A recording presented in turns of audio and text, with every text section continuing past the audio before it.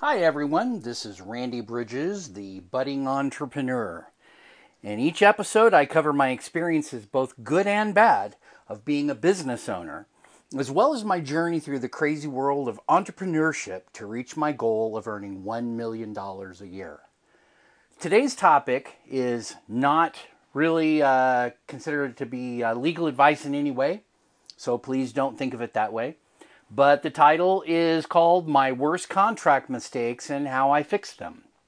Now, again, this is not legal advice. Please make sure that if you choose to do any of the things I did that I'm going to be telling you about, go through your attorney, go through your legal side, and make sure that it makes sense. So, first of all, digging in here, contracts have a really bad aspect to them.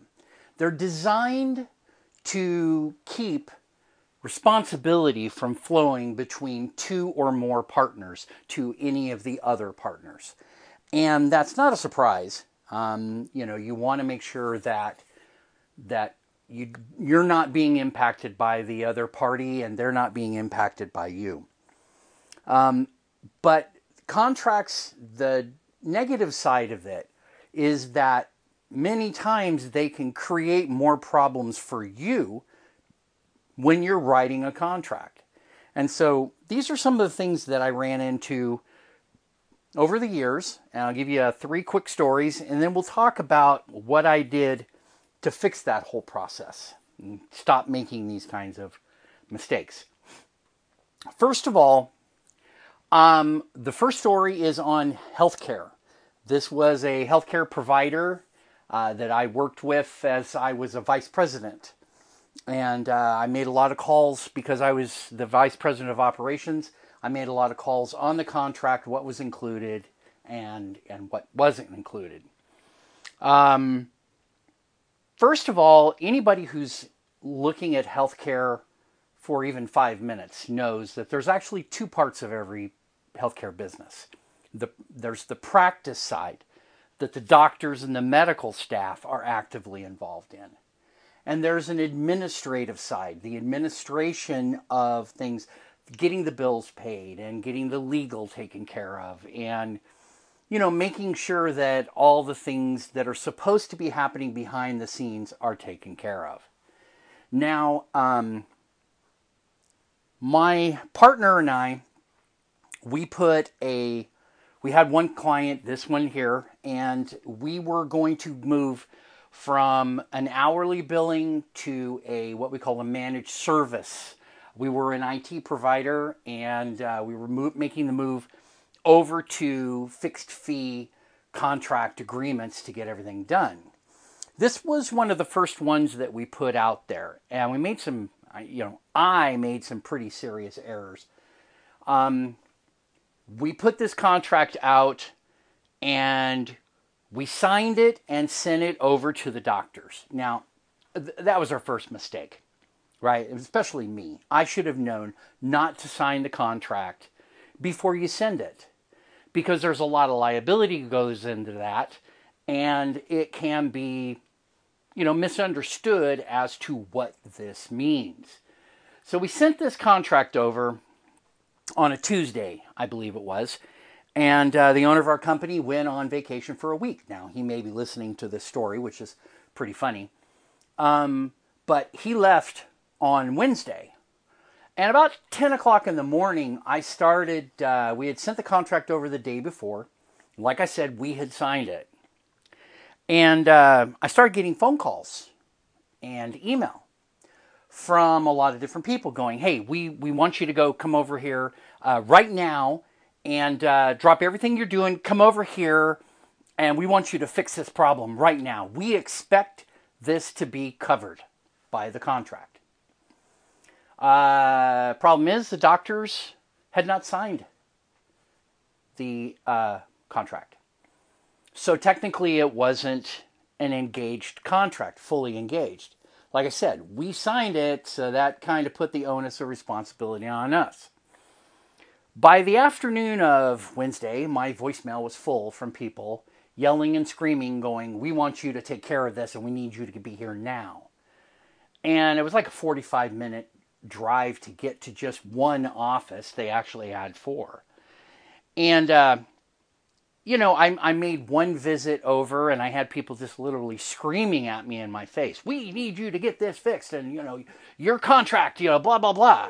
Even though the contract, again, was not executed. So, Wednesday came by, came in on Thursday, same kind of thing. I had a phone call from one of the doctors first thing in the morning, probably about 6 o'clock in the morning, saying that, he expected us to fulfill the obligation of the contract, even though he hadn't signed it.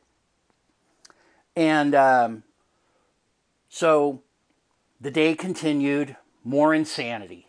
I made a visit over, took care of a couple of things, and then came back. Now, I had to run the business while the boss was out, so guess what? I had to be there. And unfortunately, I was the technician that would normally go take care of everything for this company. Friday came around, I hadn't even gotten out of bed, and my phone is blowing up with emails, in my inbox, just full. This is what we want, this is what we want, this is what we want, and we expect you to do it, right? And there's that word, right? That's kind of a dangerous word.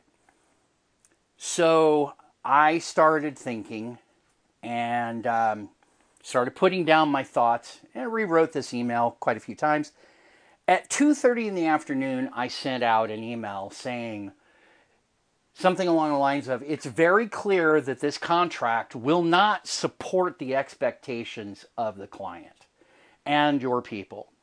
So I am removing the contract from consideration, pulling it off of the table. It will not be negotiated until after my owner returns. That was about 2:30 on a Friday. Silence. No emails came in, no voicemails, no yelling, no screaming. This turned out to actually be a very good thing. The owner came back. I explained to him what happened. He agreed. And, the next time we sat down with the client and the doctors and everybody, we said, let's get all of these things out on the table because expectations don't do it for me. It's in the contract or it's not, right? So we worked out an amenable contract and stayed working with this client for another couple of years. It was fine. It was good. But that initial mistake of signing the contract before we sent it over really shot us in the foot. And it put me in a really kind of a bad place.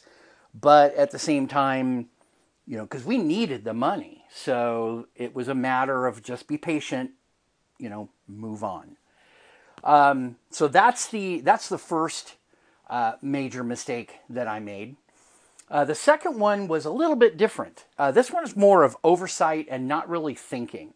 I had a manufacturing client that we'd been working with for a bit. Same kind of situation with the healthcare company. We were moving from break fix to managed services. And we put a contract out on the table and, everything was good. There was your price. After about 6 months, the client came back to us and they had a bunch of things they wanted to add, a bunch of things that they wanted to include.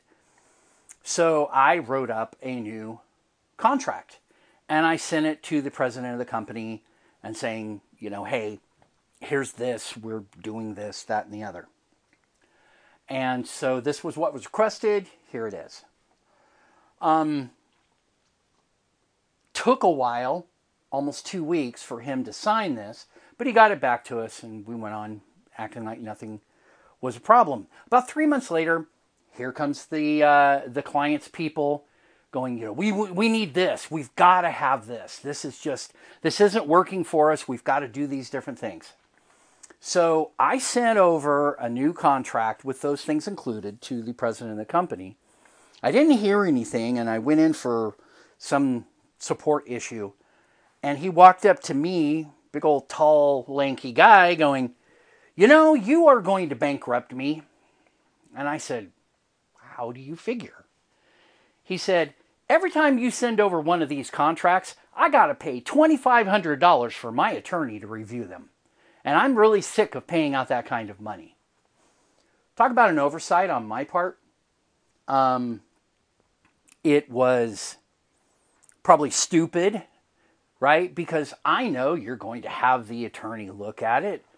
But I didn't realize this guy was paying out $2,500 every time. So on top of the cost of the contract, he had to pay out, in that case, $7,500 inside of a year. I kept the client. We did keep that contract in place, but then I made some changes, and I'll talk with you about that when we get to the end. And so it did work its way out, but it was one of those things that I should have known, and it was really stupid of me. I was pretty embarrassed about it. The third mistake I ever made, this was actually when I had reformed the company, and I was CEO with my former employer, now partner, and we had a law firm that we were referred to by one of the employees who just, he did some other stuff before us, and so there was a lot of work to do. This was a legal firm in the Bay Area, and they were an easy group of people to get along with. We had really taken over this contract from another company, so it was a good thing. When I made a serious mistake. Attorneys are very good at doing a lot of things. This person was the CFO of the company. Great guy, really easygoing. And so my partner and I, we sat in on a meeting. We dropped the contract on the table, and one of the attorneys immediately just started lining through things. And, I'd learned about this before. They just, line through it and say, this is not, applicable. We're not going to agree to this. And then they just initial it. And so after he had gone through this for a little bit, he handed it over to me. I looked at it. I put it in my bag, reached in, grabbed another contract that was exactly the same as I'd handed him, laid it on the table, and said, there's your contract. So he starts lining through it. And, I thought that I was cute. I thought I was great because I had anticipated that move. And finally, the CFO just looks at the attorney. He was one of the partners and says, look, just stop. And he looked at me and he said, do you have another copy of that contract? And I said, well, yeah. He said, hand it to me. I handed it to him. He looked at it, kind of read through a little bit. And he said, one of the most chilling kind of statements, and it's all my own fault, right? Because I dropped a contract in front of an attorney. That's a terrible mistake to make. He looked at me and he looked at my partner and he said, gentlemen, I'm going to presume you're going to live up to the terms of this contract. And we said, well, of course we are. And he looked at us and he said, that's really good. Because if you don't, I will personally sue you out of existence. Talk about a frightening moment. More frightening than anything I think I've dealt with, except for almost being in car accidents that, would take my life. There's nothing more frightening than to realize that you can be sued out of existence. That's a major thing. So, in short, just kind of make sure that if you do put a contract on the table, make sure you're putting it on the table for the right kind of person. Again, this is not legal advice. I don't want anybody to think it. These are all experiences that I've had in dealing with the worst contract mistakes of my life. Now let's flip over to, I like to end on a positive note and try to help people kind of understand that we all grow through these experiences. I want to talk a little bit now about how I fixed this situation and why. And I have to give credit to Alan Weiss. He's a consultant, deals with like very large companies. And he's a doctor, and Dr. Alan Weiss, Weiss. You can look him up on the internet. And one of the books that he wrote was on value-based fees and how to price your services, price your consulting, whatever you're doing, into either a value-based fee or a fixed fee environment. And this is, in my L5 method, this is module 7, which is moving into value-based and fixed fee pricing. And for consultants, this can be an interesting thing. So I looked at what I'd made for mistakes before, and I said, what can I glean from this book and some of his other readings? And what I kind of realized is that contracts need to be narrow in scope. If you have to have a contract, just include just the basics. Don't include what you're going to do, your pricing, none of that other stuff. So what I did was, contracts are a very unnecessary thing for me for the most part. I don't really want to hand them to anybody anymore because, number one, the owner of the company or whoever, one of the fiduciary masters of the business, have to sign it. You're binding in, and it has to be somebody that can bind the company into this kind of contract. Agreements have no such obligation. What I kind of discovered in doing, again, not legal advice, but I kind of discovered that agreements, number one, can be signed by like lower level managers, especially if there's a contract that the higher level people have already signed. The lower level people can have agreements. That's a very valuable piece of, little nugget to consider, because they can usually get the dollars allocated that you need to be able to, to charge for this kind of an agreement. And so what I did to kind of get around a lot of this is I would do a proposal. And in the proposal, it would specify, the problem we're looking at, something about the client, what they were trying to get, where the issues we found existed, and how we intended to solve those. And if we had to have pricing, we would usually give like an A, B, and C choice, right? C was absolute bare bones, nothing added, just exactly what they needed and nothing more. B would expand on the value of that and be a higher price. A was basically, we threw everything, including the kitchen sink, into the solution. And it gave us some advantages. Number one, when faced with bare bones and your price is not really all that good, you can move into that B choice and you get more value out of it. And generally speaking, the price is not a whole lot more than the bare bones. The A choice, being the kitchen sink, is we're going to give you so much value that it's going to be hard for you to say no. And the price is not much more than the B choice. So with that kind of proposal, I simply need them to just mark, a check mark, or fill in the check mark before A, B, or C.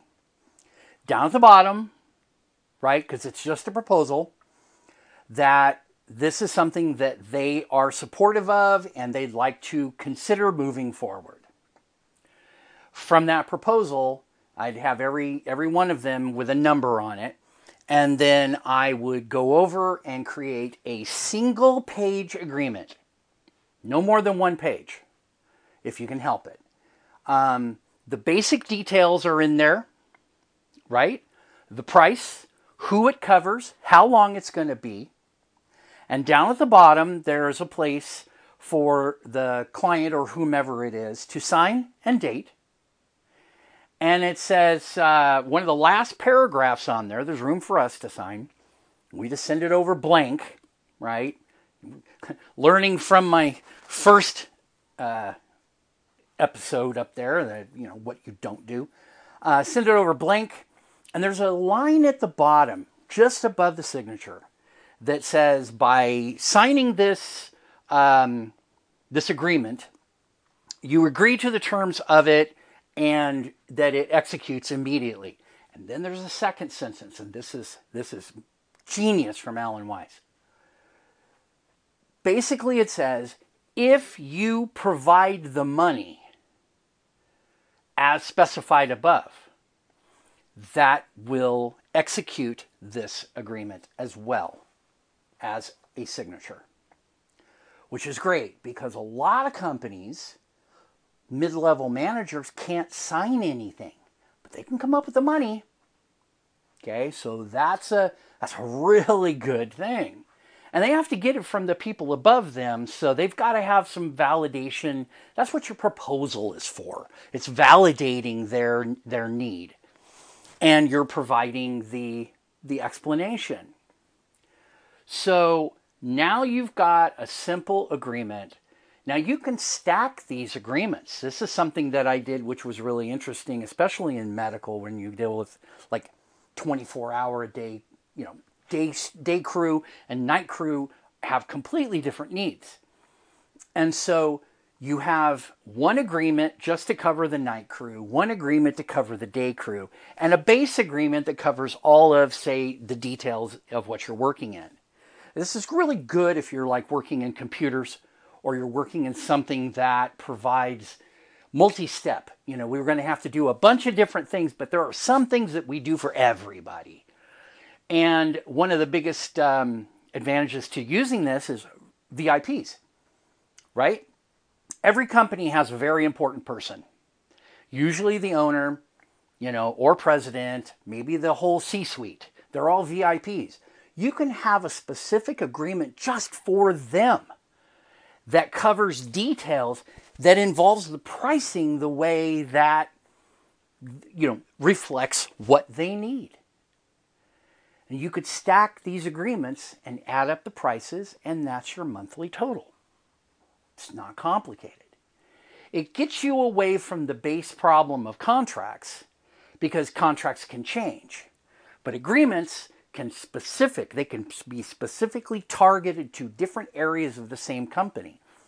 This can be very good if you start working with subsidiary companies that have an upper level company you might work with, and then some of these subsidiaries will have a different group of people that you're working with, and you can target it directly to that. Meanwhile, you get away from a lot of the problems of these contracts. Again, you may still have to sign a contract with, say, the root company, right? The corporate entity or whatever. And that will have things like, your agreements of how much you're going to carry in insurance. And I like to actually, if that kind of contract is going to hit the table, I ask the client to provide it. Because the minute I throw it onto the table, that makes the same mistake as I had with the legal side of things, is I'm throwing a contract onto the table that I can really get hammered for. And then if circumstances change, kind of like with the manufacturing company, I don't keep hitting the same contract. My base contract is with the corporate entity. And like I said, I like to get it handed to me, so now I'm not making that mistake, putting my liability out there before I understand all of the terms of what I'm doing. So to kind of wrap this up, and I apologize for this being so long, but I think it's an important thing. And again, this is not legal advice. Please don't take it as such. But if you can take an agreement and a proposal and put in really simple terms exactly what you're going to do, associate an agreement with it, right? And make sure that it's unique. You don't want to have, this group. And any revisions, like A1, A2, A3, right? So if you're doing revisions of the same agreement, it might be A1, 2, or 3. If you're doing another group, it might be B1, 2, 3, and another group, C1, 2, 3. But ultimately, keep it really clear. Who are you putting in on this agreement? How, what are you going to do? How are you going to put it into play? Who's it going to cover? And how much is it going to be? Is it a per diem rate? You're going to get paid by the day. Is it a per seat rate? Is it, is it the whole company that you're covering? And really be willing to tailor this. These agreements that can stack can really save your keister later on down the line. So that's enough for the budding entrepreneur. I hope that everybody enjoyed this one and actually got something out of it. Hopefully it was my stupidity actually helped somebody else. That's what I'd really like to see happen here. So once again, this is Randy Bridges with the Budding Entrepreneur. If you want to send me any questions, have any issues, anything like that, just send me an email to RB, like Randy Bridges, RB at L5consulting.com. That's the letter L, the number 5, consulting.com. And I'll get back to you as quickly as I can. In the meantime, we'll be back on tomorrow. I have no idea what the topic is going to be like, but we'll reach back into the archives and see if we can't find something to really make your day a little bit better. Once again, have a great day from the Budding Entrepreneur and enjoy the rest of your day.